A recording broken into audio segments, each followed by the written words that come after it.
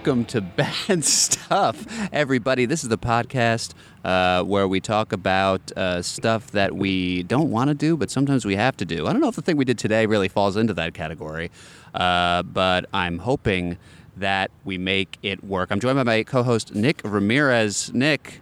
Hi, I'm Nick. I'm joined by my co-host, Jared Emick. Yes, it's true. And we're here tonight with our extremely special guest. Tonight, we got to build up the illusion a little bit. Is that the illusion? That's the illusion. We want to make people think that we're, recording at night. Okay. That's cooler than day. We are here with Amay Lutkin, our special guest. Amay, how are you? I'm feeling really good tonight. It's a beautiful night out.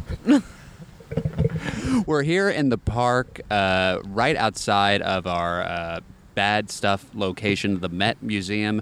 And this episode's going to be, I guess the bad stuff today is going to a museum. Well, I have something to say about that. So Please. Specifically, I want to say that the reason it's bad is because you have to do it for your podcast. So there's like a sense of obligation around it that makes it worse. But when I thought of it, it was because I usually go to the Met by myself and like during the day on a weekday. When I have time off. I never go on the weekend, so it's, Saturday, 2 p.m. I really thought it would be a hot spot and really hellish and uncomfortable. That's what we thought, but no spoilers, because we don't want to get into the weeds too much here. We usually, we the first half is we like to bullshit with each other. Well, I'm just defending the unpleasantness. Totally fine. No spoilers. No spoilers. We'll cut that out. We'll cut all of that out. Oh, my God. We'll bleep it. We'll leave it in, but we'll bleep it. Yeah, we'll leave it. There's going to be about 30 seconds of beeping. And then what you do to women on your show. Yeah, we let them talk, and then it's. And I said, "Okay, back to the men." No. First, we like to just talk shop with our guest. This segment's called Talk Shop. We have several segments. Maybe we should have a theme song for that. For Talk Shop? Yeah. I can't tell if you deliberately left me in the dark about what happens on this show, or if you're making it up as we go. No. We didn't deliberately leave you in the dark. No. We are making it up as we go. And we are making it up as we go.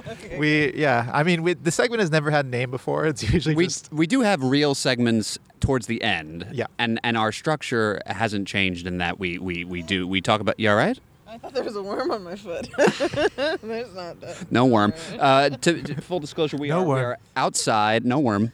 Worm. Is this Central? Very topical. Would you call this Central Park, or is this just like a pile of grass next to Central Park? It's inside the border of Central Park. So hey, man, Central Park's all one big pile of grass. If you ask me. No, it's true. That's what I call it. Central pile of grass. Am I right? No, you guys are really defiling it. No, I love Central Park. Anyway, Amay, you're here, so we want to talk to you. That's the only reason. Yeah, why else would we want to talk to you? Visiting from Los Angeles. You said you had like a lot of observations about the differences between the two cities. That classic question, New York or LA, everyone gets it, everyone thinks about it, and now we have someone particularly suited who can to give us, definitively answer the question. Finally, bring an end to the mystery, which is better, New York or LA?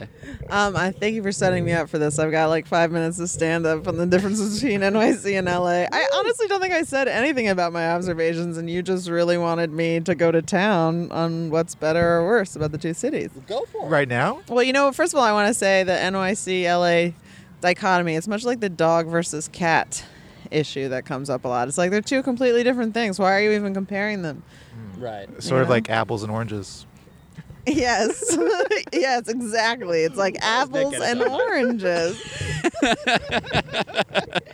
No, go ahead, Amay. So yeah. Well, I've been in LA for a little over a year. I'm trying to find love in it again. I grew up in New York. I never lived anywhere else really for very long. So LA has been a trip. But I have been, I think, most held back by the lack of transportation options and the fact that there's just not that many people out on the street on any given day. Like here, we've been surrounded by crowds. This is more people than I see in LA in a month. And you mentioned the people who are out on the street are a little scary. Well, no, I'm not gonna demonize the homeless. I'm saying that there's not a lot of social services. And so most people are in their PC way of saying. Oh my God. I am not affiliating myself with what Jared is saying. He's going to either have to edit it out or hear me saying that he's a monster. Nobody's saying they're scary, but you don't look them in the eye and you run away. Oh my God. All right. I'm leaving this podcast now. No, but I generally think like a lot of people are in their cars. So they kind of just drive by any problems. Right. They don't really have to interact with anybody who doesn't have a home and lives on the street and maybe has mental health issues that aren't being addressed because there's no social services in Los Angeles. You're saying there's less. I don't know what the problem is. Honestly, like I've been thinking about it a lot lately and how to get involved in local politics. I have a friend who's in the DSA who mostly works on environmental issues, but they have like, a place that's like working against gentrification and working against the homelessness issue in the city because it's very dramatic. I mean, we met you doing improv. We were all in a class together, right? We were all on a class, several classes, I feel like, right? And then all on a team. Yeah. Of course, the famous team we mentioned on this podcast before, May. Once you start listening to these episodes, you'll see Angry Laundromat. It's come up twice before, maybe. Even. At least once. But that was a fun team. Yeah, we did a ton of improv together.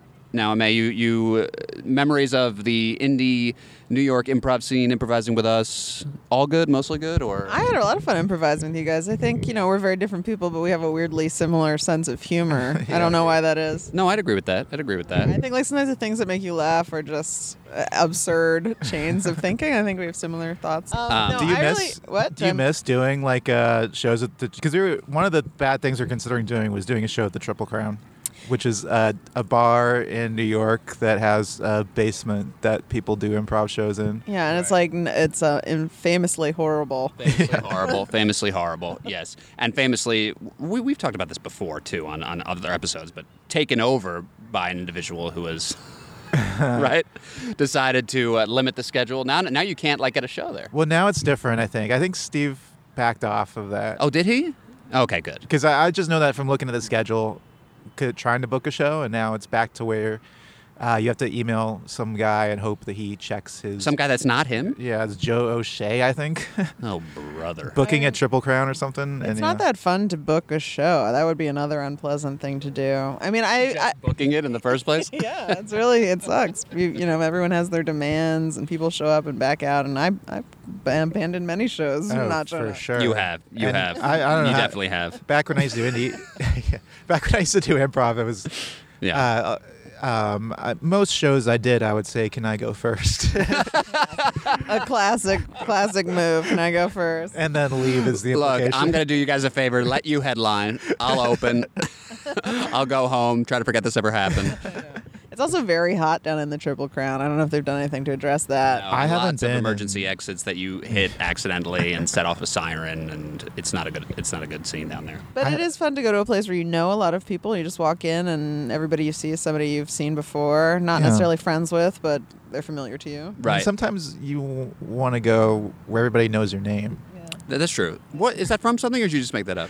I just made it up right now. No, that's cool. It's really That'd poignant. Be like a good theme song. What do you mean, like someone just saying, "Sometimes you want to go where everyone knows your name. Sometimes you want to go where everyone knows your name." Like that. We have a theme song. Yeah. Sometimes you want to go where everyone knows your name. I wish it was that good. No, we have a theme. we paid a guy to make music.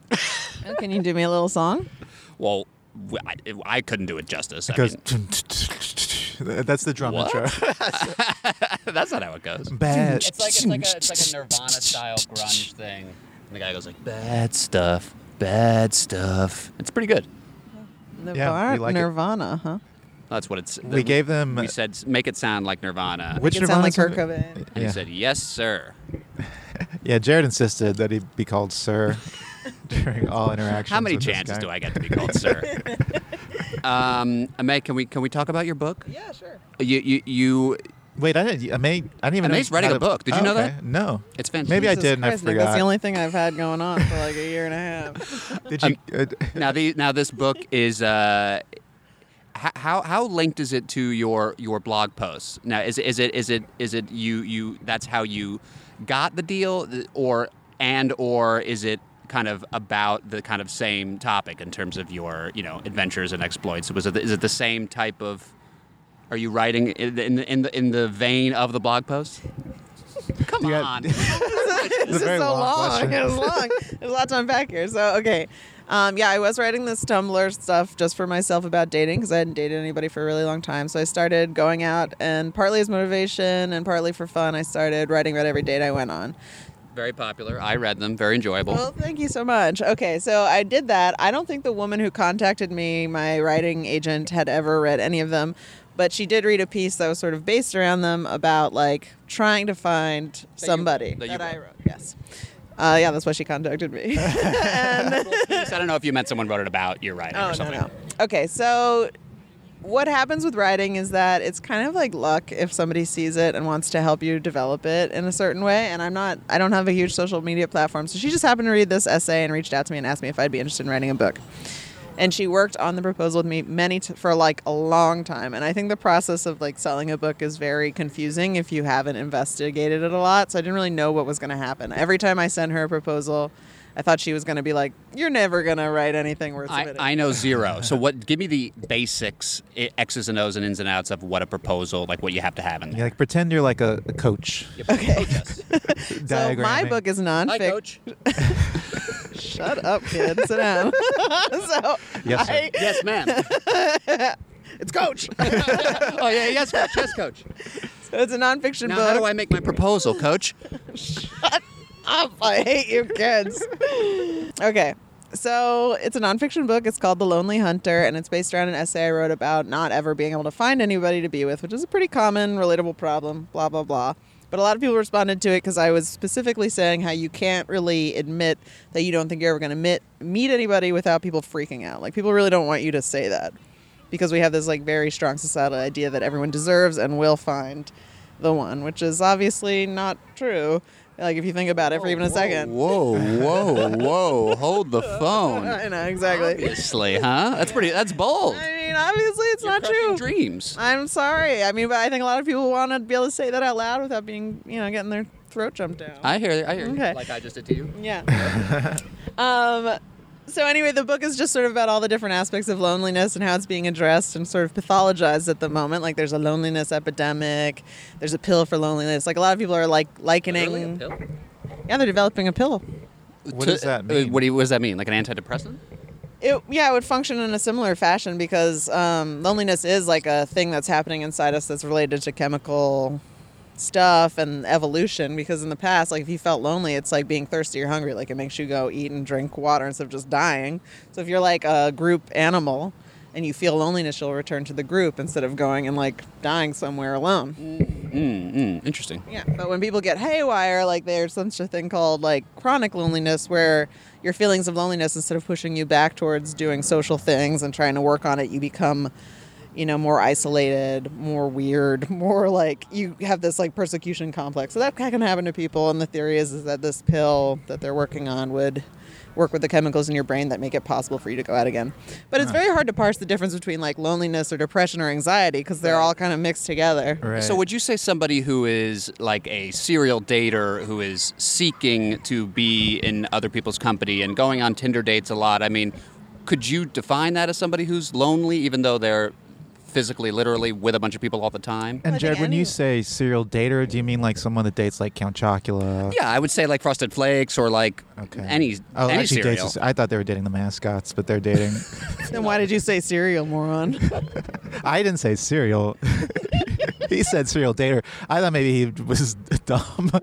Oh, I see. I thought maybe he was a Why real you would think idiot. everything I've said today has been pretty not dumb. And that he meant like you're dating like the Lucky Charms leprechaun or like Ooh, the. that'd be fun. Have you ever dated a leprechaun? Or? No, I did date a bowl of Cheerios, though. Is that the same? Yeah, it's kind of the same. What about my great question? About how to write a nonfiction book? No, about If you're a serial Loneliness. dater. Oh, I think the definition of a lonely person is. Well, I think anybody can be lonely in any state, in any relationship. But there's like a lot of difference between being a single person who's like lonely one night at home and someone who's socially isolated because like they're really far from other people or they're disabled or they're elderly or whatever it is that's keeping them from actually being able to be around other human beings, which is a problem for many, many millions of people all over the world. And do you think like by writing this book that'll help you find the one? Well, actually, in the book, I write about meeting somebody and being like, oh, I did it. Like, I did everything everybody told me to do, and I fell in love. And that's true, and that basically, or at least at the time, happened? I did fall in love, but it is not true that I found somebody to be with. Ooh. Yeah, drama. And no spoilers. We'll have to read the book. No spoilers. Count Chocula does figure prominently in the narrative. But the book is about, I mean, it's like a memoir, like it's about you, right? Well, it's sort of a memoir of like my experience of like coming back to dating after not dating for 7 years and like trying really hard to like change my life and change myself and ultimately sort of being disappointed in one way but growing as a person in another way. And it explores all these different like philosophies and technology and medicine that's coming up around loneliness because it's one of the great issues of our era. What's the title? The Lonely Hunter. The Lonely Hunter. Ooh. Okay. When's that coming out? And I think 2021. Oh, wow. I know. It's a ways away. Writing a book, this is the other thing you don't really know about writing a book, is that it's such an agonizingly long process. What are the deadlines like? Like how much you have to write and So what it's increments? Like, I sold in October of 2018, didn't get my contract till January. I don't know if this is actually publishable, but but like it takes months and months and months to get your contract and to get paid. Why does I guess it move like the so publishing slowly? industry is just slow, and we're like used to Twitter and Yeah, whatever. or like publishing on the internet is like instant. Like Yeah, maybe I should do that instead. Just one click. It's done. One click publishing. Yeah. But you don't have, the mechanism of a big publishing house behind it to promote it or an editor to like be like, this is crazy, take this out. Do you have a person like dedicated to you and your project that you always check in with? And Yes, I do, but I don't check in with her that much. I checked in with her once and then she gave me some notes and now I'm working on the version I'm going to hand in to her very soon. have you had that scene that's in every reality show where one of the characters is an author and they call up their person, they're like, I can't make my deadline. I have to push my deadline. That might happen, but my deadline's not till May, so. Oh, till May? Yeah. Wow. So how many pages do you have left? Well, it's not even like a page count. Like I'm supposed to hand in 80,000 words. I've written that many, but are they all coherent? Do they like add up to a book? Some of them are kind of crazy, and I need to go back. Right, Does like a word like a or the count just as much towards that 80,000 words? That's bullshit, I think. You should get 2 words for like a good word. Rather than no words for a small word. Right. It'll even out. But the way they count it should be that, yeah. Actually, it's a big issue in publishing online and in magazines and stuff that you get paid by the word. So a lot of publications used to pay $1 a word, which is an amazing fee. And now sometimes it'll be like 10 cents a word, which is Jesus. really, really low. And recently an editor was like, I'm not going to pay any more for the, and like Really? exactly Somebody what actually you said. said Yes. That's amazing. Anybody can use those words. The. I made $1 million. I just think that's so funny. Like someone would hand in a piece with all those words removed. I'm not writing the if I'm not getting paid for it. It's like a WGA dispute or something. It's like, yeah. That's great. That's What's so cool. Changing topics really quickly? Are there like Triple Crown like places in LA? Do people go do that? Yeah, there are. There's a place called the Clubhouse. There's a place called the Pack Theater. There's a lot of those places for sure. Do you go do shows there? I have gone and done Kaleidoscope. There's a version of Kaleidoscope there. Oh, who hosted over there? Oh, what's the matter? Yeah, you keep trying to pass off the mic to Jared. Yeah. I think Who hosted? You're like, oh, is that why you said? no. So that's great. So we should mention you're on Herald Night. You made it. You did it. Your dream come true. I think that's super awesome. You were discussing when we first met up some of the differences between LA Herald Night and New York Herald Night. Mm-hmm. Just that I guess You drive to LA Herald Night. We take the subway to New York Herald Night. That's right. Yeah, exactly. That's a big difference. At New York Herald Night, the pizza you get there is a lot better, because of the water. Yeah, but LA Herald Night has better Thai food, I think. Yeah, what is the better food in LA? Well, they have a lot of Thai food. I haven't had that much great. I guess there's a place called Market and Song that's really good. I've had a few. That's Thai. Bulan. Yeah, those are 2 good Thai places. There's a lot of Thai food there. There's a lot of amazing Mexican food there. Yeah, but the pizza is pretty dismal. I've eaten so much pizza since I've been here this week. I'm like every day I eat a slice of pizza. So out of the cliches that people say in terms of whether it's bagels or Chinese food or pizza, you're saying pizza is the one that rings true to you in terms of the difference between New York and LA? Yeah, that's the main difference is pizza. Yeah, go ahead, Nick. This is a dumb question, but do you go to the beach? Yeah, I've been to the beach. I think if I lived in LA, I'd be at the beach all the time. I guess it's like hard to get to. From I think, yeah, everyone thinks that, but I live on the east side, which tragically is nowhere near the beach. So it takes like 40 minutes in a car, and I don't have a car, so I'll take a Lyft, and that's expensive. Oh, yeah. This is an opportunity for me to tell a story. When I was most recently in Los Angeles, and I tried to text May. We were trying to hang out, and you were, because you live in Silver Lake, and I happened to be in Santa Monica, and we tried to see each other. I remember we were texting each other, and it was basically like, you know what? I can't make the trip. Yeah. It was also pouring ass rain. The rain was bad, but I noticed, and that seems to be kind of an LA thing too. Like if you're far away, and if it's raining, people in LA seem to be like, well, I'm staying inside. I'm like, well, what's the big deal? And it's like people are just like, are you nuts in the rain, like driving? And I'm just thinking like, well, yeah, so you stay inside whenever it rains? I mean, I admit I have your contempt for the whole situation as well, but you have to understand no one owns an umbrella. People drive like Why don't they? A real thing. It is. You can't even find one at a CVS. It's What? crazy. What? But Just because it never rains? What? Yes, because so no one prepares, and then it rains for 2 weeks, and everything shuts down. But you have to understand that the rest of the year, the sun and the beauty of the weather is relentless. So when you get a rainy day, you're like, well, I might as well be dead. I'm not leaving the house today. You just need a break. In New York, there's always like a snow day or a rainy day or whatever. Right. Like there's reasons to stay in. In LA, it's just this sun going like, get out there, get tan, enjoy yourself. You're gonna die. It's So you horrible. imagine the sun talking to you. Yes, and it's mad. It's like that sun in that level in Mario Brothers. Yes. Or if You like know, the big one that circles around and dives down at you? the sun. Yes. Yeah. No, Well, I we know remember. what I'm talking about. Yeah, everybody knows what you're talking about. Okay. Let's see. How are we doing on time here, Nick? Well, I think maybe we should take a break and start. When we come back, we can talk about going to the Met. Oh my God, the time flies. Yeah. All right, we'll be right back.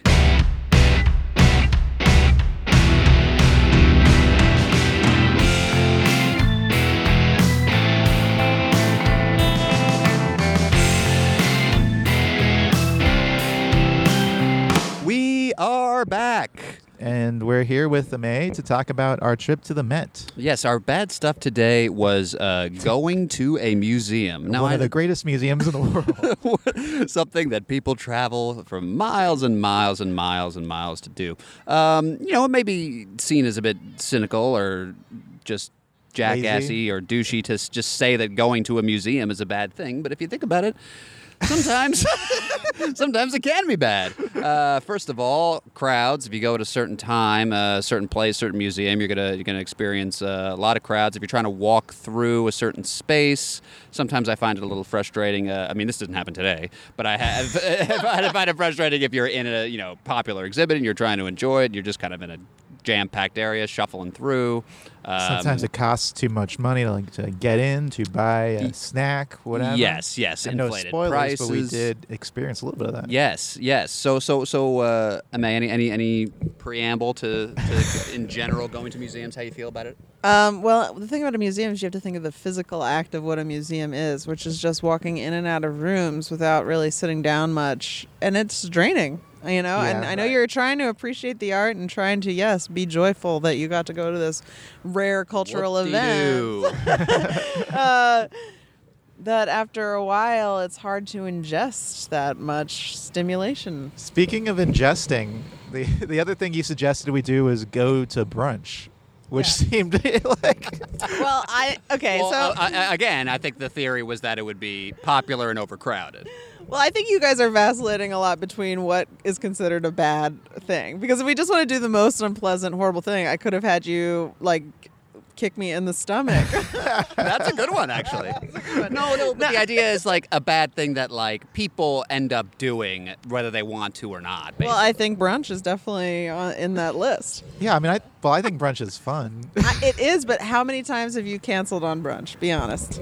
Oh, yeah. but that's not every now because and I then. don't like eating brunch. Yeah. No, but everyone likes eating brunch, but it's the process of brunch. It's making a plan. It's having everybody show up on time. Nick doesn't have this problem because he's always the last person to arrive anywhere. Throwing some shade on Nick.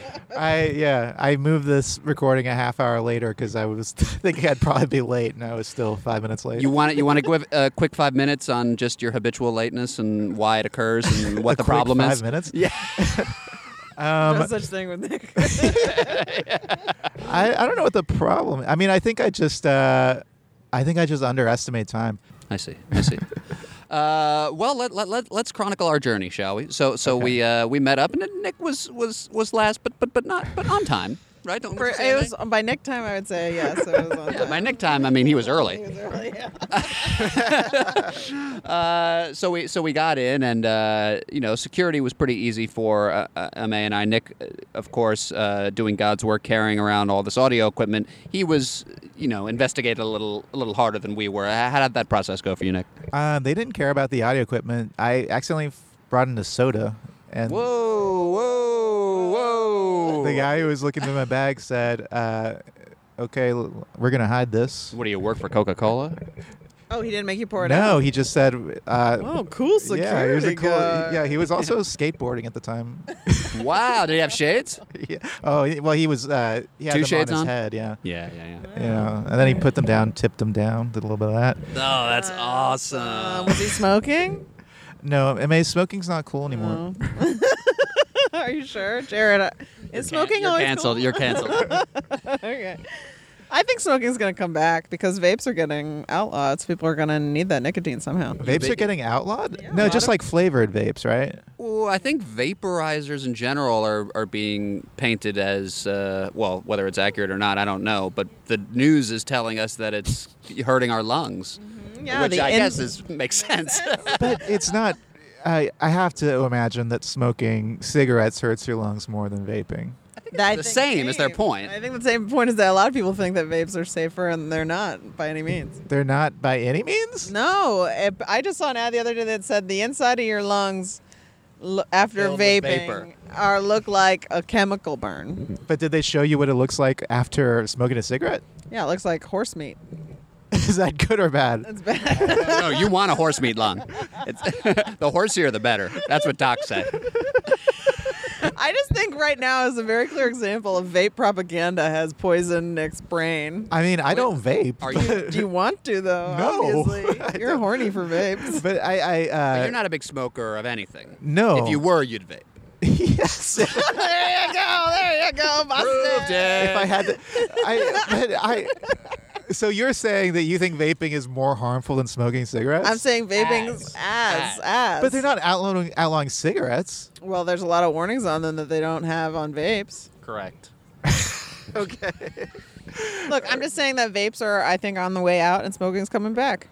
Well, Do it's you- interesting because a lot of my friends who vape, I guess I'll just come you- out. and didn't say you it, smoke? marijuana? They're a little concerned, but from what I'm gathering is that these are the vapes where you I guess it's tobacco or flavored tobacco, but like you see people go out at lunch on like a work day or something, and they're just like blowing out like a huge puff And of just crazy nonstop, flavored too. fruit smoke, right? Nonstop, right? Like, yeah, I know people that, So that it's- vape just constantly. Right. Like, So don't it's even I know think what it's the point is. that. Like whereas it's like if you're like, vaping weed or you have a whatever, like I think that's not fine, but in terms of just the frequency that you're doing it. Well, I think the concern with marijuana is that if you're not in a state where it's like illegal, where it's legal and like easy to get, Right. it's not very well monitored. So all sorts of other Right. stuff gets in it, which has always been a problem with drugs that are, not legalized. And Jared, you're notoriously a giant pothead.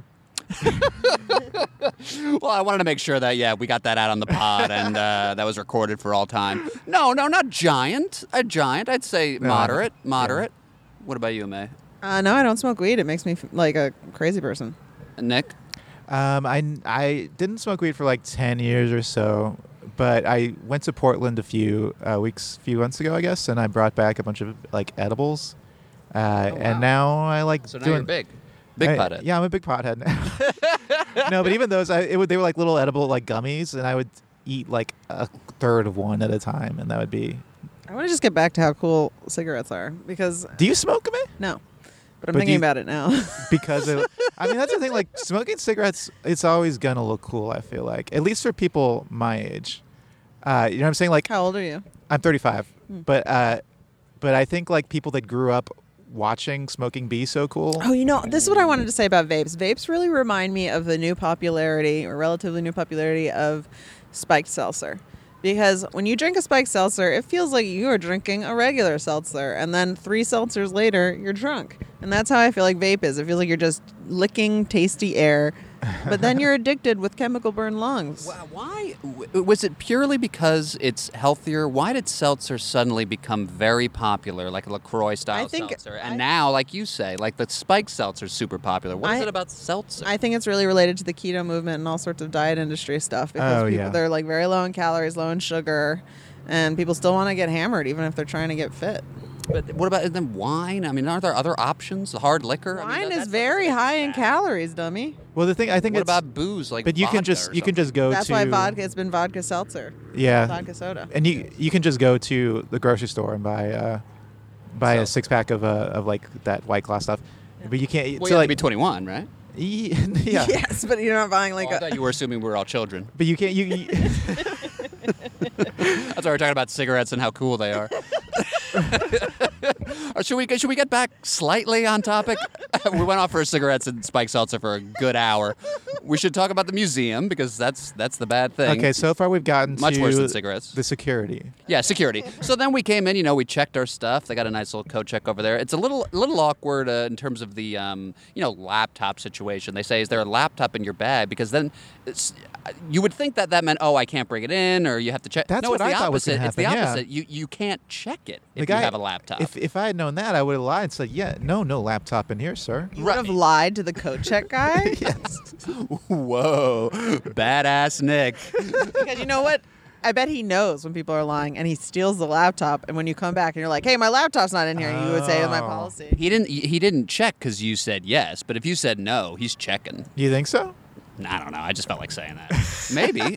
But what's more interesting to me is why it's set up like that in terms of like, you can't check a laptop bag. And we briefly hypothesized that it's like a Mission Impossible situation. Like you could set up some kind of, I don't know, if I keep a laptop in the museum in this area, that'll help me, I don't know, relay a signal to the something. I think it's probably just a liability issue because your laptop is valuable. Jared, and someone might steal it. That's an insane theory.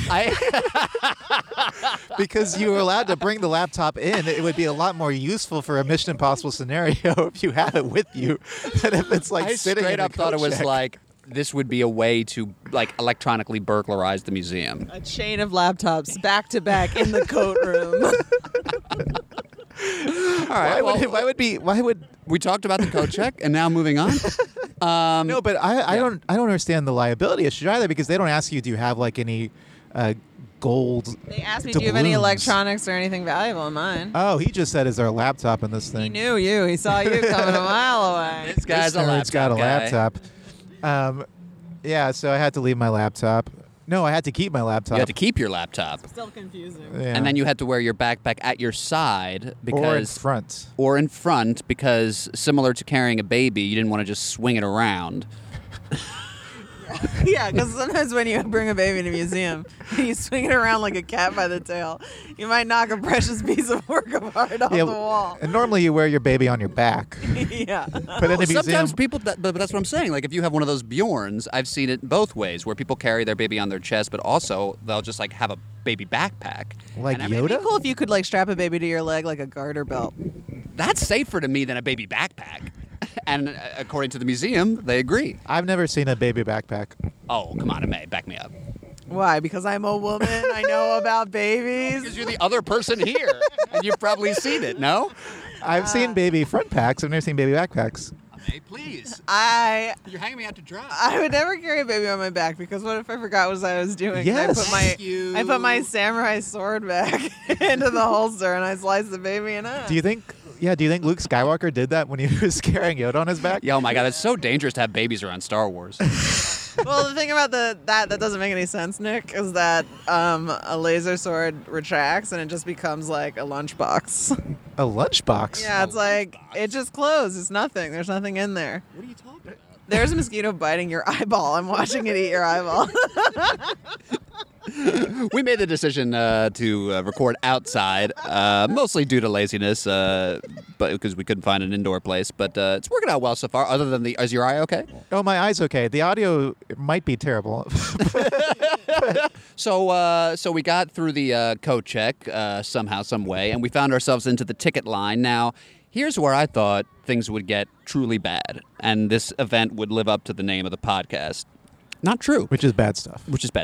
But surprisingly, it was a breeze. I mean, they had these kiosks set up, which I had. That was new to me. You come here more frequently, May. Have you seen that last time you were here? No, I've never seen the kiosks. I was very surprised by them. But the thing about the kiosks is that you can only really go there if you don't want to do suggested donation. You have to pay full price for a ticket. And I, for one, will pay full price for a ticket to the Met when it's clawed out of my dead torso. You will or you will not? I guess I would then, because I would be dead. But I mean, you didn't pay full price. No, I won't. I won't pay full price. That's what yeah. I'm saying. You'd have to claw the $16 out of her. It's dead $25. torso? Oh, $25. Wow. We paid $2. Now that per person. Yeah, $2 per person. Now I'm very familiar with that with the rate of donating whatever you want. But I guess, is it New York resident? Has it always been that? No. It's a recent thing, like in the last year or so. They've changed it so that you have to have an ID from either New York, Connecticut, or New Jersey, tri-state area. And they changed it just because they're greedy? Or They say there's a lot of arguments about it, but basically there's also these accusations of financial mismanagement from the previous director. Wow. And the Met owns a lot of properties, and they have this endowment, and most of the expenses of the museum are supposed to be covered by those things.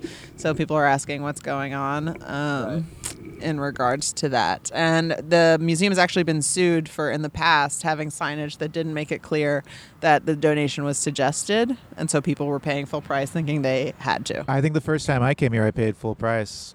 Like when a I was chump. when I was probably in my early 20s, I paid full price like a chump, and that was when I didn't have the money. Yikes. Now, Now you're rolling in it. Now I'm rolling in it, and I'm paying $2. Well, I think it was a combination of the kiosks. I think a very famous exhibit, which I kept mentioning over and over again until I realized that it was gone, is the camp exhibit that was related to the Met Ball, which was here, I guess, during the summer or in May or whatever. And they must have just ended it. I think it was in September. So now there must be some kind of come down in the crowds. What's the camp? You mean camp like campy? Oh, really? Like it was the theme of the Met Ball. And they had an exhibit for that school. Yeah. We didn't get to see that. We can't because it's gone, is what I'm saying. But so that wasn't there, and so maybe that. Usually, I mean, the peak in crowds is sometimes related directly to like a special exhibit that people want to see. I mean, that's when people really come out. But I assume because it was a middle of a Saturday, and a pretty beautiful fall day. I think we can all agree. Do we all agree it's beautiful? Yeah, I agree. I just imagined it to be pretty packed, but. No, lines were easy. Code check was simple. And then we got into the museum and we started browsing. Now, we started browsing. We looked at some old soap dishes. Isn't that right? Jared insists that everything we saw was a soap dish with the about approximate value of something you'd buy at IKEA. I'm not really sure what he thought the labor of making an object entailed in the early Greece. Listen. I obviously get it. It's very old and it's fun to look at and it's impressive. But what we found interesting, the observation was that these people, when they were making this, I mean, this wasn't art to them. I mean, these were soap dishes. These were utilitarian. No. I mean, some of the objects. I think a lot of the stuff we saw was obviously definitely some of it was art. I mean, there were some obviously paintings. Some. I'm not saying 100% of the museum is old soap dishes. I'm just saying that parts of the museum were interestingly old soap dishes. Yeah, and just objects around the house. And you kept trying to wash your hands. Oh, I did. Well, yeah. Well, look. I mean, some of them had soap, and I thought, I'm in the bathroom. Here I go. You put soap in trouble. some of those dishes. I don't know why you had that soap in the first place. Yeah, well, I figured, look, I'm coming into the Met. I might as well bring some soap, fill up these empty dishes. Is this museum mostly... yeah. No, there's a painting wing, but we kind of got caught up in this section that's hard to get out of. Is this a museum or a Crate and Barrel?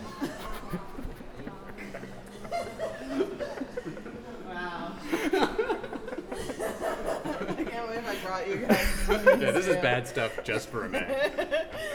Look at this. They got a lot of jewelry with a classic evil eye. You could sell this at Venice Boardwalk. Is that what that's Those called? are Evil eye? eyes. This keeps away the evil eye, so you wear it as like a deflection tool. That's awesome. Does that actually work? Yeah, in my experience. Thus far, I haven't. She doesn't been have hit one with on these. now. And we're here. I know, look at that. I just have to smash the glass and put it on. Oh, mate, do you have a browsing strategy when you go to a museum? It seemed like you sort of did, or were you just going by the edge of your By the edge of my panties. panties? There, I said it. A famous expression. I like to go usually up the main staircase, but we kind of got sucked into my least favorite wing, which was the Greek wing. You hate the Greek, famously. Yeah, you hate the Greeks. Famously, yes. No, it's not that. It's the way it's designed. It doesn't flow into another wing very easily, so you kind of have to exit and go back around, which is what we did. I like a museum experience where you kind of float through from one place to the other, and it feels like you're like, oh, I'm in this wonderful world. I'm in this wonderful world. But there's a lot of dead ends in that wing. Yeah. My favorite. What's your favorite wing? I think I like the Chicken painting. God damn it. Pretty good. You like chicken wings? No, chicken wings are mostly veins. Huh. I never thought of really? it like that. Even what about drumsticks, though? Well, drumstick, yeah, that's got a meaty part to bite into. Yeah. Thank you. How do you feel about boneless wings? That's just a chicken finger. Yeah. Thank you. Ask me more about chicken. Are you a white meat or a dark meat person? I think dark meat has more flavor. Yeah. Really? Yeah, this is so fascinating. Because most people I meet are white meat all the way. Really? That's because you're from the Midwest. No, I'm He's not. from You Jersey. seem like you are. I think Jared seems very New York. You think so? Yeah, he's like a New York writer with the ball cap on. Hey, hey. You know what? He seems like somebody who was cast as a New York writer, but who moved here from Wisconsin. What? Hold on a second now. I'm gonna grab the mic. I don't like this you denying my New Yorkness. Where did you grow up? I was born in New York. 6 years old, I moved to New Jersey, and then immediately after college, I said I got to get back home to the Empire State Building. And ever since, he's lived at the top of the Empire State Building. There's nothing more New York than that. Well, I lived in a cab my whole life. And then you almost ran me over, and I said, "Hey, I'm walking here." I'm from Texas. I live in a cowboy hat. You know what I was just thinking about today? Is this time somebody... I was like looking at them. I wasn't thinking about them at all. I don't know what I was thinking about, but they go, "What are you looking at?" And I'm like, wow, people really say that here. It's so stupid. What were you looking at? I wasn't exactly nothing. But that's the thing, you can't, like, the real answer is nothing. But that's also kind of an insult. Like, I think if somebody says to you, "What are you looking at?" They are looking to fight. Because if you say nothing, you're like, "What do you mean? Oh nothing?" yeah, I'm nothing. I'm nothing to you. Is that what you mean? Is that what you say? That's right. Oh, so you call me nothing? But I guess I just didn't respond, I think, but I could have said, "A beautiful woman." Oh, was a woman? Yes, twist. That's right. The doctor was a woman. Whoa, a woman looking for a fight. The surgeon's a woman looking for a fight. Wow. All right, so we were looking at the soap dishes. Wait. Yeah. What was your And favorite? they were like, wing? "What are you looking at?" Yeah, we almost got in a fight with one of the knights in the night hall. Why are little jars so attractive? Maybe they only are to me. Do you like little No, jars? I like little jars. I like a flower you put in one. Yeah, I like seriously. I like the flowers. Because more why than the else jars. would you use it, right? I mean- what are you putting in there? I don't know, like a mouse's ashes. It's like an urn for a mouse. Okay, I'm on board. Or like a mouse's grandfather. Maybe they're shocked Why would a mouse's grandfather go in there? because he's Because it's died. mourning his That's grandfather. exactly what I just said. You said mouse, though. You didn't. A mouse's ashes. Every mouse is some other Someone's mouse. I just wanted to ask.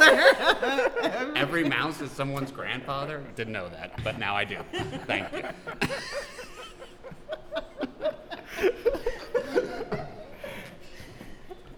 So we went to see the Armory, which is always a fun place for kids, which is why I brought you to there. I asked Nick what his favorite art was, and he said comic books. So I just tried to keep finding comic books wherever we went. I was just kidding, May. I appreciate all the big artists. Well, May is a huge Game of Thrones fan, so she said, "Could you show me to where Jamie Lannister?" Yeah, Jamie Lannister. Where's he there? Damn it, I had it too. No. But you're a big Thrones fan, and you wanted to see. I'm not. You wanted to see where Peter Dinklage, kept all of his equipment. Dinklage, yeah. Where's all his equipment? I am sure he needed a lot of equipment to deliver the performance of a lifetime. You're looking for the Emmys, and and Emmy also, doubles as a wine opener, so that's kind of a cool thing. Is that true? No. I don't know. I haven't won an Emmy yet. I thought it sounded like something you'd read on Yahoo.com or something. I don't read Yahoo.com. All right. Well, I thought you did. So we were looking at the night. At a certain point, we were browsing and browsing and browsing. We thought, enough of this. We need to sit down. Well, we didn't talk about the cod piece. Well, that was after we recharged the cod piece. Yeah, the whole Oddly Armory was after the recharge. Okay, I'm sorry. I didn't know we were sticking to a timeline. No, we'll double back. No, go ahead. You want to talk about the cod piece? Yeah. Okay, go ahead. I remember being fascinated by it as a kid because I was like, does the penis just get crammed up in there? Yeah, well, so specific cod piece or cod? Describe the cod piece. Okay, so it's like a regular knight's costume. We took a picture. Yeah, so knight's costume. Yeah, imagine a knight. He's got like a front. And then, So just to describe it in detail, he's got a front. He also has a back. And No, he did not have a back. Oh, that's right. I'm the fool. Go ahead, continue. I'm the fool. What a twist. So, and usually there's like kind of a little skirt. It's like a metal skirt that covers your hips. Oh, I guess that's true. I never thought. Did any of the knight costumes, which are suits of armor, did any of them have metal skirts in this exhibit? They all did. Did they? But most of them, the way that they're displayed, there's a velvet curtain hanging where the cod piece would be. But this so you don't get any ideas. This particular what? So you don't get any ideas. Yes. So you don't like stare at this empty space and think, cock. I gotta find a bathroom. Is that okay for your sponsor? I gotta find a bathroom. Jerk off. Our many sponsors might be a little upset, but that's okay. I did masturbate at the Met once, actually. What? Yes. Let Nick and I will stop talking. From start to finish, why and when and how? where? I was in college. Oh, no, but where in the Met? It was in the bathroom. What? I'm not a pervert. I'm gonna masturbate in the middle of the room. I'm not a pervert. I masturbate in the bathroom. So anyway, of I was the public masturbating at the Met. museum. How old were you? 19. Okay, so we're allowed to talk about it. Yeah. You knew what you were doing. This wasn't something. I wasn't confused about what was happening. I don't know. I was in this exhibit with my class. We'd gone there. Whoa, with your class? I went to art school. Okay. Okay, so we're at this exhibit in Bruges, which I think. Who was the painter? It was like a Dutch painter, and he paints these very elaborate little scenes in hell, and it's like people torturing each other, but it looks like a crazy BDSM scene. And for some reason, I got really horny, and I was also pretty bored, so I was like, I'm gonna go to the bathroom and masturbate, and I did. Now, have you masturbated in public a lot? I don't think masturbating in a bathroom stall is masturbating in public. A public bathroom. Yeah, I think that's masturbating in public. No, I don't think so. Well, okay. What do you mean you don't think so? I think that if there's a room around you and no one else in the room. So if you're in a room, it's not public, and you're free to masturbate or urinate as you please. And if it's a bathroom, But okay, yes. but did anybody enter the bathroom? In my stall, no. In your Okay, but do you masturbate in public restrooms often? No, but I think probably at least one other time. How long did it take? Not very long. It's quicker than most times? I don't know, Jared. I don't really track my timing. All right. Also, it was like just 15 wondering- years ago. I don't really remember. But you weren't. Were you thinking in your head like, "Wow, this is a little out there that I'm doing this"? Did it trigger to you as like, "Oh wow, this is something I've never"? Or were you just like, "Oh, it's normal, totally fine"? No, I was like, I control my body and I have fun with it any way I want. No one's being harmed by this except me. So you were harming yourself. Yes. It's called self-harm. That's what masturbation is. And then you were done and you stepped out and you said, "All right," and then I washed my hands. You washed your hands. Yes. That was going to be my next question. Okay, but back to the codpiece. Okay. Yeah, so anyway. it wasn't the it wasn't the codpiece that got you No, going. I don't really think the codpiece is arousing. It just like it opens up a lot of questions. It was weird because it was like in the shape of a penis, like sticking out of. It was a little strange. Like, what? Your penis is gonna be in that shape and that way at all times? Why would you make an iron shape of your penis when like the penis shape fluctuates? And why would you draw attention to it? Like you would think you Right, want to hide Like a it. target. Yeah. Well, I think a little bit of it is, look, take a look. My penis must be this size because it's my armor. So, But it's not But it that wasn't big. right? Oh yeah, it was. Why- if you're gonna make a penis, Maybe for the medieval ages, that was big. maybe. I always think about that with the sculptures and like the Michelangelo's David type of deal, where you're looking at it and it's like, all right. I mean, Well, there's an answer to that. please. They basically thought that like large penises were a sign that like you weren't that smart and you were like of a laboring class, like a They were ahead of their time. They were like, oh, like an intelligent guy. Nick and I are so smart. Anyway, I also think this about the codpiece. Like, what if you fell off your horse? It's not that easy to move in the armor, and a horse stepped on the codpiece tip and crushed it. Your penis would be trapped in there. Yeah. Well, codpiece or no codpiece, your penis is getting trampled and smashed. You're right. I guess I'm just thinking about the removal process. Yeah. That's. I guess if a horse steps on your dick. So my solution, no armor. Step right on that thing. Well, what's interesting, okay, so the armor on the back, there's nothing covering his butt. So That was odd. I mean, we talked about that, and what is the purpose? You have these ornate, beautiful pieces of armor, and you're exposing your most vital areas. I mean, I guess the idea is you probably don't turn your back on the person you're fighting. Right. unless, like we said, you want to distract them with That's your bare true. ass. Yes. Right. Basically, anything having to do with a codpiece or an ass is really a distraction. Right. So we were walking through, and that obviously caught our attention. How would you It didn't guys just catch our attention like we sought it out. It was something a May had remembered. Well, Nick had a theory that there's 12 hidden penises in the museum, and we were trying to find them all. They're like hidden Mickeys at Disneyland. Right, like that Little Mermaid poster, right? There's a bunch of hidden penises in that. In the movie. In the movie. Oh yeah, okay. I thought it was right. Yeah, the priest gets a boner in Little Mermaid. Speaking of, there was a hot priest in the museum, right? Yes. There was a priest that looked like Aaron Eckhart. Now Who I'm not sure who that is. we Batman? No. He's in a he lot was of movies. the Joker. No. No. He was Two-Face. Two-Face. Yeah. But we asked Nick to name his hottest guys, and they were kind of disappointing. I mean, they were a little cliche. I mean, you had what? Tom Cruise and Brad Pitt. Come on. I mean, Oh man, can you imagine Brad Pitt and Tom Cruise smoking? vaping. That'd be so cool. No, I think those are Brad Pitt especially. Have you seen Once Upon a Time in Hollywood? He looks great in it. He does. He does. Still looking strong. So okay, But it's kind of an old choice. I mean, that's almost. It's my 80s. age. Yeah, I'm 35. Is he? No, but he's older than 35. Oh yeah, he's way older than 35. I think he's 55. Brad Pitt, and Tom Cruise is even older than that. Yeah. But yeah, those are the hunks that I grew up with. I feel like. Right. So you don't have any modern hunks on your list. No, I don't think so. They all look like kids now. I mean, who's a good modern hunk? I think Shawn Mendes is a popular young hunk. And he's a musician. Yeah, but I'm not. He looks too young for me as well, I would say. I need a man, not a Pitt. little boy. That's what your book is about. Yeah. Finding the right hunk, the one and only hunk. No, there's no one and only hunk for. There's a million hunks you could end up with. All right, there's not just one hunk out there. Okay. And non-hunks. And non-hunks, Thank you. if you must. And Jared's must. I need you to speak for the non-hunks.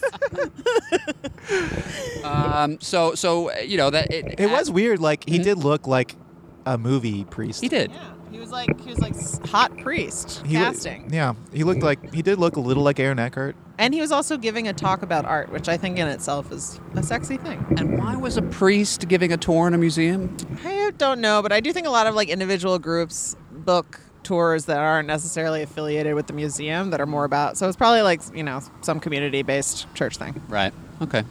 I just wanted to get some more info on that. Jared, a lot of art is associated with the church.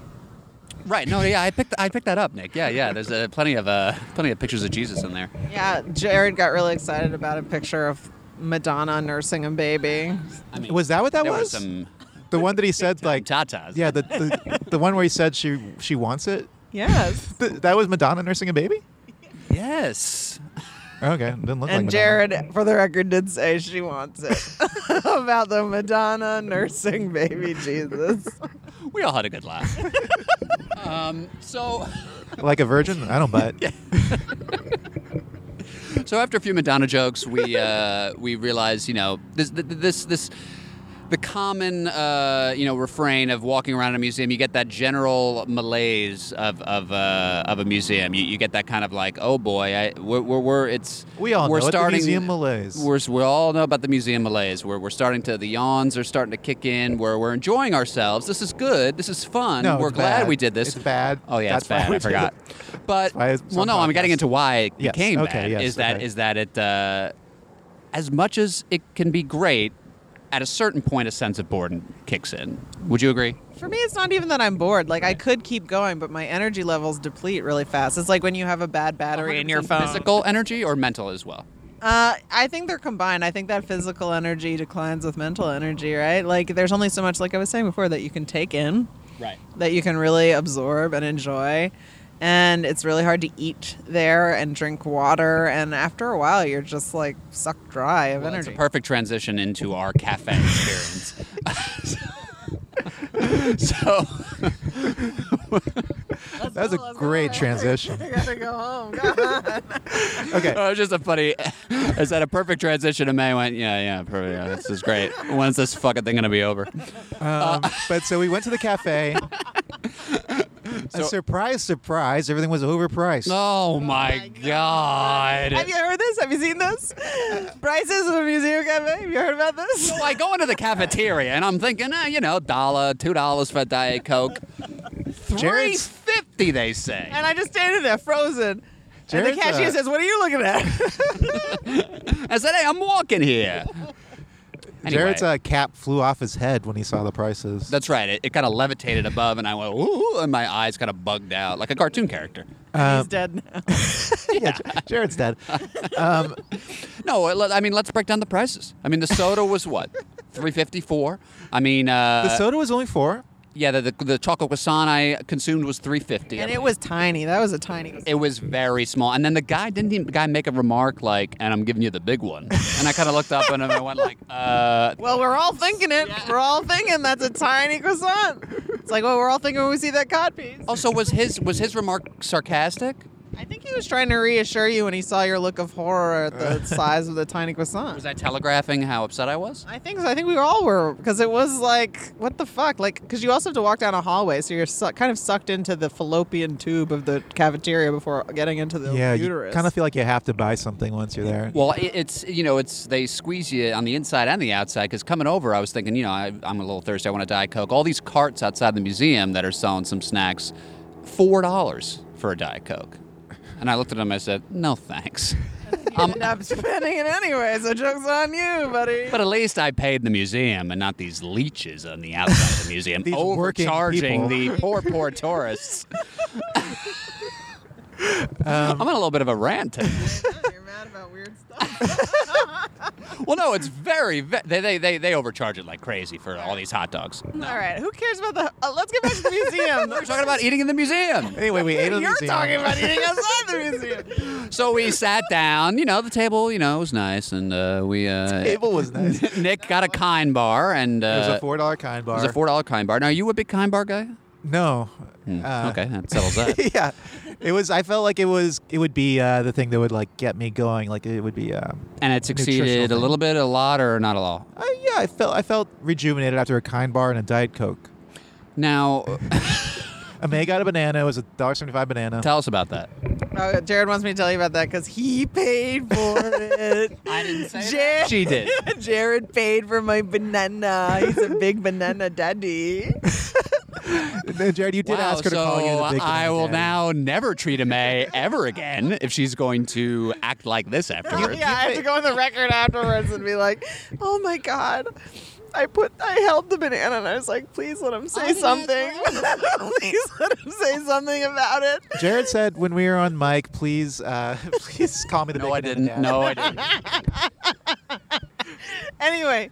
May was on her knees saying, please be my big banana daddy. No, I was not. Yeah, it was a little weird because you were begging for it. I said, all right, whatever. I'm your banana daddy.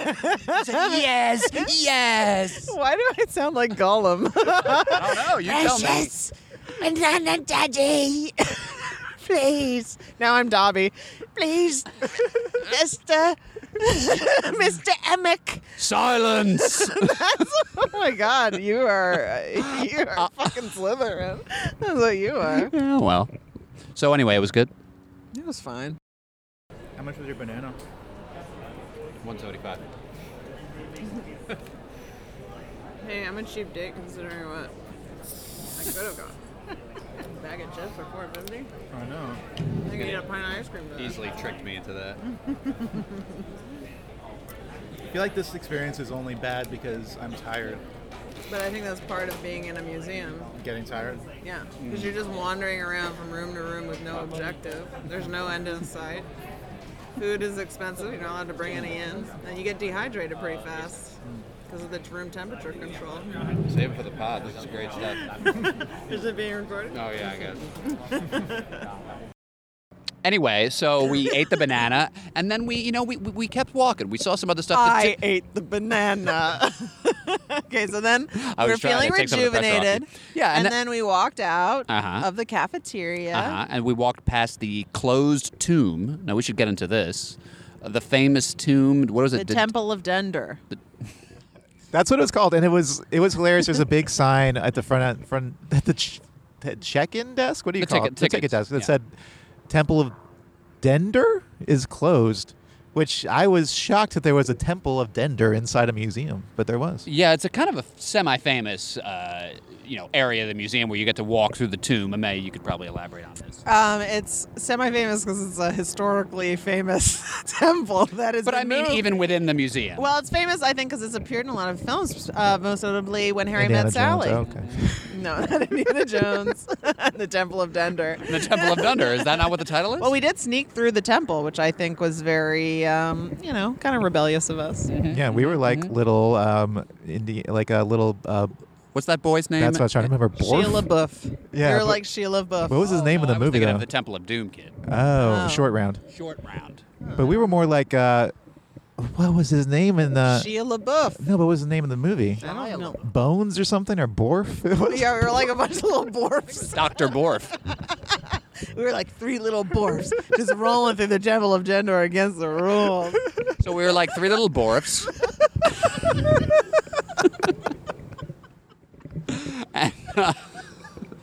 And us three little Borfs, we walked past the temple. It was closed down, much to the Borfs' dismay. Well, what was crazy is that they were like, "Get out of here, you dwarfs!" And there were people like scrambling to get past the freaking temple, and they had a whole setup there with chairs and a piano. Well, yeah. And Jared suggested that Billy Joel was coming. Yes. Well, I think that was Nick's suggestion, right? Yeah, because if The there's Piano Man. Yeah, if there's a piano, the Piano Man can't be far behind. Right. Now, Billy Joel famously uses a helicopter to commute from the Hamptons to New York to play all his gigs. You guys know about that? No, but there is the sound of a helicopter right now, so maybe that's him watching us. Possibly. Hey, I always imagine Billy Joel's watching over me. That's what When he inspires me dies? to do better. Oh, now you mean? Yeah. Somehow it keeps tabs on you? I live my life as though Billy Joel is watching my every move. You're a big Joel fan? No. Gotcha. So we three little dwarfs. You're like just trying to disappoint him. Yeah. Like That's why I'm such a failure. It's to disappoint Billy Joel. Yeah. But so we were three little dwarfs. We made our way past the temple of. I mean, this is when we saw. This is when we saw what? I can't remember. Like, what did we do after that? Well, we were three little dwarfs, and we were Yes. making. No, I know what we did. So we're very tired by then, obviously, as you can tell. And we went through the Egyptian exhibit, which is pretty interesting. They've got a lot of Mutt is his name. scrolls, they've got a lot of hieroglyphs, and they've got a series of mummified cats and dogs. And for some reason, we ended up standing around staring at them for maybe a good 5 But they were minutes. Well, they here's were the issue. tiny little They were mummies. they were tiny, and they would say like, here's where a cat was mummified, and and it looked like like a length of a finger or something, and it was like, here's the cat mummy. No, it was like the length of an arm, I'd say. Well, whatever the length was, it was the shape. It was the length of a big penis. It was like a huge penis cod piece, but still too small for a cat. It was about the size of a sock filled with sand. So how is that a cat? Well, okay, first of all, it's an ancient cat, so they were probably smaller. Also, it said, if you read the card, it said a cat just at puberty with its neck snapped. It did not say puberty. Well, it's I may use this when arguing with Jared about the size. No, okay, fine. It was a prepubescent neck snapped cat, and that what a thing to look at in a museum. A murdered. Come right down to it. We did go look at a dead cat today. Yeah. I mean, lots of interesting items. Well, okay, let's again to my theory that sometimes you're looking at things that are notable mostly because they're old. Well, I think it's notable that people worshipped animals and how they chose to worship them. I think that's very interesting. It's not like you washing your hands in an IKEA dish. I'm not. Well, it's a little bit like that. I'm not. I'm not saying that it's not worthy of being in the museum. I'm saying that most of its worth for being in the museum is its age. Yes. Yeah, because there are fewer of these items than what we have of our things now. They're rare. Cat mummies and stuff? They're part of a long chain of history. You don't have any cat mummies? The thing is, I got a whole closet full of them. Oh my God. I believe him. Neck snapped, wrapped in little, wait. Well, let's start wrapping things up. We got a couple segments. Whoa. No? I got 5 more minutes on dead cats. I got a whole routine on dead cats. So what us? No, it's okay. Well, I was just gonna say let's each go in a circle and say something we like about meat. Let's say our favorite thing at the museum. Okay. Well, have we finished breaking down the experience? Did we see anything after the cat mummy? Yes, we went into that little hole, that temple hole. Oh, that's right. The claustrophobic little kind of was it a pyramid? Yeah, it was like a pyramid. Yeah. What did you think of that, Nick? I thought it was fun that there was some interactivity at the museum. It was like when you go to a science museum and you touch something and it sparks. We couldn't touch anything. That's right. We couldn't touch anything. The guards the up. Same thing. It's still a wall. Right. It's like you're in a room, but they just tricked you into thinking that you're inside of. I mean, are you literally inside something that is like ancient rock and stuff? If you sat down and tried to take a dump in there, how long it would take before security came? Do you think you'd get through the dump? You'd be able to take the dump, certainly. Would you maybe be able to? I think you could take the dump and get out of there pretty easily. Have you ever seen No? How long does it take you to dump? How long does it take me to dump? I'm not. I think a security guard would be there pretty much instantly. Really? If you took down your pants and tried to take a dump, immediately they'd come. Because there are people all around you, and they would say, "Hey, somebody's dumping in here." Yeah, probably. If you believe in the good in people. But I don't think you would touch anyone who was dumping. No. What? If you're a security guard and someone's like, hey, someone's taking a shit in the temple, I'd be like, well, I'm clocking out for my break. I'm not doing anything about that. That's true. It's like an elementary school or something. Yeah. If you had to tell the janitor, Listen, there's a kid in the temple, and no, it's true though. I mean, once the guy who's pooping is left, it's a janitorial issue. Right. When the guy who's pooping is still in there, it's a security issue. If you were masturbating in there, would that be considered a public space? Yes, because anyone can walk in at any time. All right. Anyone can walk into a bathroom too. Not in a stall. Look, if someone kicks open the stall while I'm in there doing anything, whatever they see is on them. We're not saying kicking open the stall. What are you saying then? Since when? Look, I think this is like a cultural issue. So if you guys go into the bathroom and y'all look at each other's dicks lined up along the wall with the urinals. Yup. Okay, so in a women's restroom, there are stalls with doors. We have stalls with doors. Well, do you go in there? To shit? Okay, and if someone came in and saw you shitting, would that be your fault? But that's not relevant to what we're saying. Yes, it is. But masturbating's different than shitting. Well, if no one knows which one you're doing, does it make a sound? Well, that's the best point you've made. Okay, my favorite thing was... Wait, we done? What about the gift shop? No, we didn't go to the gift shop, did we? We didn't do the gift shop. I also had to go to the bathroom at one point, and I was in there a long time.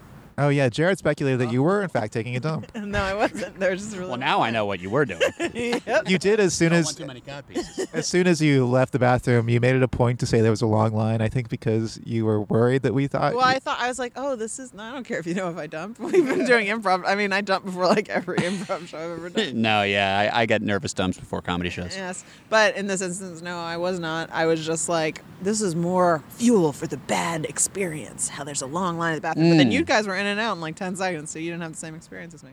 I didn't use the bathroom because I felt weird because there was a tiny little boy. There was in a the tiny bathroom. boy in my bathroom too. A tiny boy? Yeah, There was a tiny boy. I must have been the same tiny boy. I don't think Yeah. it was. I think there's one in every bathroom. Well, should we get into our recurring segments, Nick? Oh my God, there's still more of this podcast to record. Let's do it. Let's do it. Come on, I gotta go. I gotta piss. Man. All right.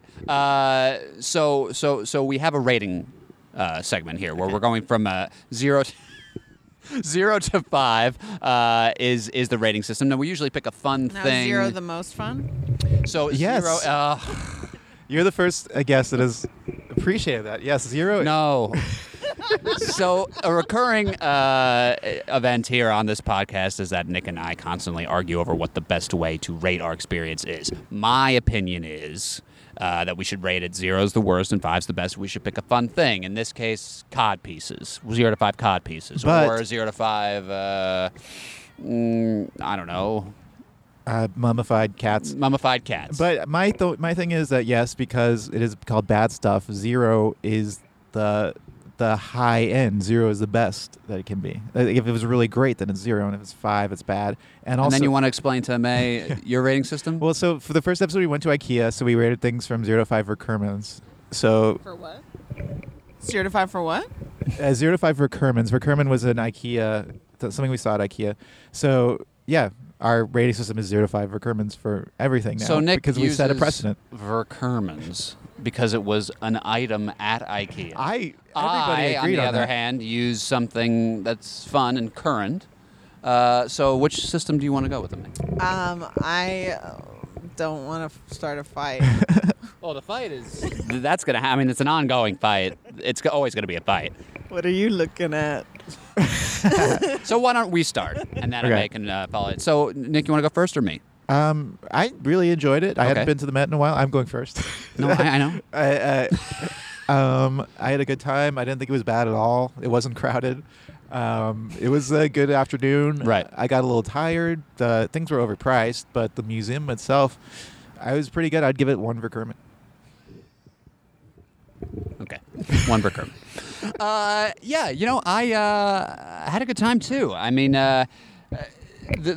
we actually tried to a certain extent, map out the worst time and worst day to go in terms of crowds. On this little chart I saw on a very unofficial site that probably meant nothing, it was saying that Saturday at 2:00 would be the worst time to go for crowds.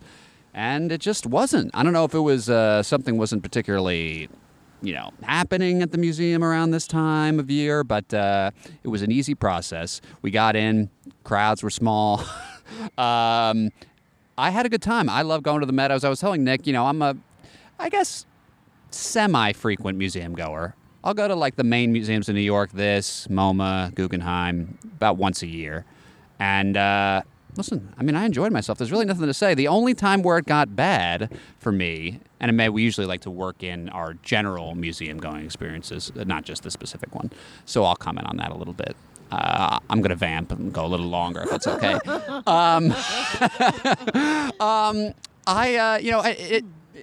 It does set in for me in almost every single museum visit that I make, this feeling of, okay, I'm done with the museum. I want to go home. I've been walking around too much. I'm done looking at things, pretending that I'm smarter than I am. This is feeling a little, somewhat pretentious, somewhat this. I'm interested in it, but I'm not going to force myself to be interested in it. I'm just done. And sometimes that sets in earlier than when you actually physically leave the museum. This wasn't too bad. I was pretty engaged. We left pretty early. The start to finish, we were only in there, an hour or so. So all of that said, I would give a rating of 3.75 cod pieces. Okay. So that works out to about 1.25 for Kermans. Is that right? Jared, your review was like 10 times as long as mine. I know. Not to be the same length? All I said was I had fun.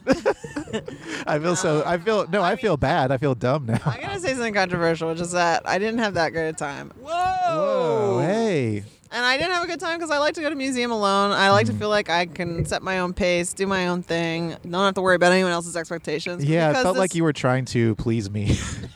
Well, it's called being a woman, all right?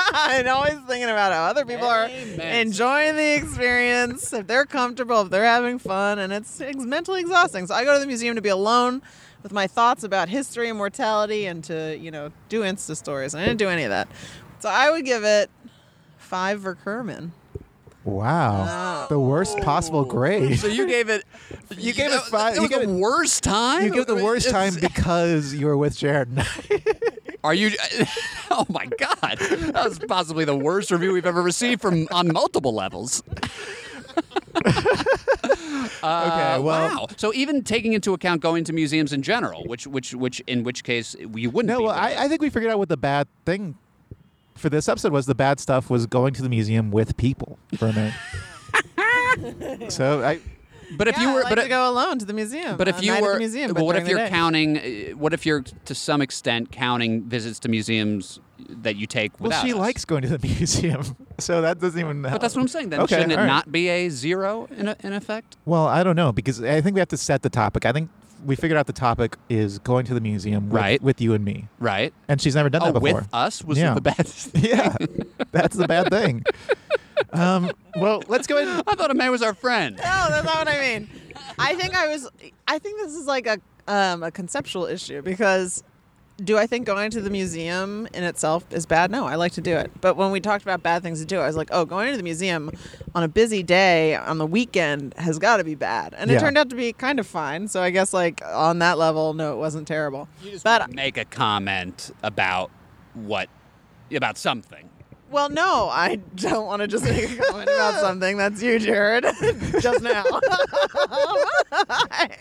What I'm saying is that you can't divorce the experience of going to this museum today from the issue of the podcast, because obviously that's going to change the experience. Right. And while I do enjoy hanging out with both of you, I didn't have to do that at the museum, and hang out with you at the museum made it more of a stressful experience for me. Okay, all right, fair enough. Well, fair we enough. also that kind of is a good segue to our next segment, which is tips and tricks. You're gonna love this one, Amay.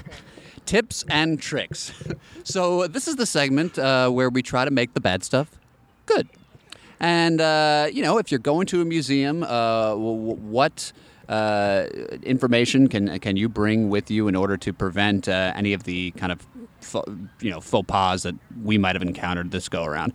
Go ahead. Okay, so first of all, bring an empty water bottle that you can fill up at various water fountains, because staying hydrated, I think, makes a really big difference in your energy levels. Also, bring a kind bar of your own and hide it somewhere that they won't see it. Oh, do they not allow you to bring in food here? I didn't even try. Okay, yeah. I would say, if possible, try to schedule your museum visit for a specific thing that you want to see, whether it's a specific exhibit or a specific work of art. To me, it's always way more satisfying when you're going to a museum for something inside the museum as opposed to the museum itself. I always end up having a better experience if I'm going to see something specific. I don't know if that's just me, if you guys agree with that. I agree with that. And my thing would be, I usually, when I go to a museum, I like to read all the plates. What do they call that? The information that they have there? You call those captions, Amay? Yeah. I mean, you're a museum expert. Yeah. They're captions. How often have you been to the Met within the past year? Well, I've been in LA, but I think when I was here in Right. May, I actually did come. Come how frequently? Well, I was visiting in May, and I came once during my visit of a week. Because we seemed to mentally agree that you were the museum person and you were guiding us. But I'm just thinking in my head, wait a minute, you probably didn't come that much more often than I did. I've never been to the Met. No, I came here a lot growing up with my folks because it was cheaper. It was a cheap thing to do. And then I also went to an art high school and an art college, so they make you go a lot. Or you want to go a lot. And I also just like it. It's like a nostalgic place for me. It's somewhere I feel like I'm visiting a lot of different, I guess because my brain kind of churning with thoughts about aesthetics and beauty and history. Yeah, perfect place for a show called Bad Stuff. Yeah. I'm tired of arguing with you about why it was bad. It was you. It was you who made it bad. You're making it worse now. Well, I was just gonna say I didn't really read any of the information this time, which I Said think that stuff about the mummies, about puberty. Yeah, they did not mention. You could have read. Why didn't you read? I don't know. I think just because I was with people, so maybe my tip is also a Maze tip: go by yourself. Yeah. I do think museums are best enjoyed alone. And it is like a thing to do, like when you don't have anything else to do. Yeah. You're like, you don't have any plans. Yeah. Are you a tour person? Whether you're alone or not alone, do you sign up for the tour? You do an audio tour? When Yeah. you're walking around? I was thinking about maybe next time I'll get one of them audio tours. No, I really don't enjoy those at all because I want to move at my own pace. Well, that's the end of the episode. All right. Well, thank you so much. Thank you so much for having me. I'm the host. You're welcome, Ame. Ame, do you want to? You're welcome for that banana. And anything else? You want to say, or do you want to tell us how to find you on Instagram or Twitter? You know what? Actually, I accidentally deleted my verified Twitter account, so I'm really desperate for new. How did you followers. accidentally delete it? Okay, it's not that much of an accident. It's my fault ultimately. But in the past I've deactivated my Facebook, and after a certain number of days they'll just reactivate it unless you officially delete it. So I sort of thought it worked that way with Twitter. It was my own fault for not really paying attention, and I wanted to just take a mental health break. But if you deactivate your Twitter for longer than 30 days, they delete it, and there's no getting it back, no matter how many times you write to them. So you lost all the tweets? Your tweets are gone. Yeah, that might be for the best, but I was verified. I did have a lot of followers who like my writing, so that's kind of a bummer where the book is concerned. Yeah, but all that racist stuff you said. Oh my God. No. At least now if you get hired for SNL or something, they're not going to be able to dig it up. You're not going to get Gillis. I think Gillis himself, you know what I'm saying? Yeah, he sure did. Gillis himself. Well, thanks for stopping by. And thank you for stopping by, listener. Yeah, listener. Thank you so much, listener. Single listener out there, it's okay. It gets better. Get out there. Go hang out with somebody. Turn this podcast off. We refer to our listeners as listener. Thanks, okay, Chad. Appreciate it. Bye, everybody. Bye.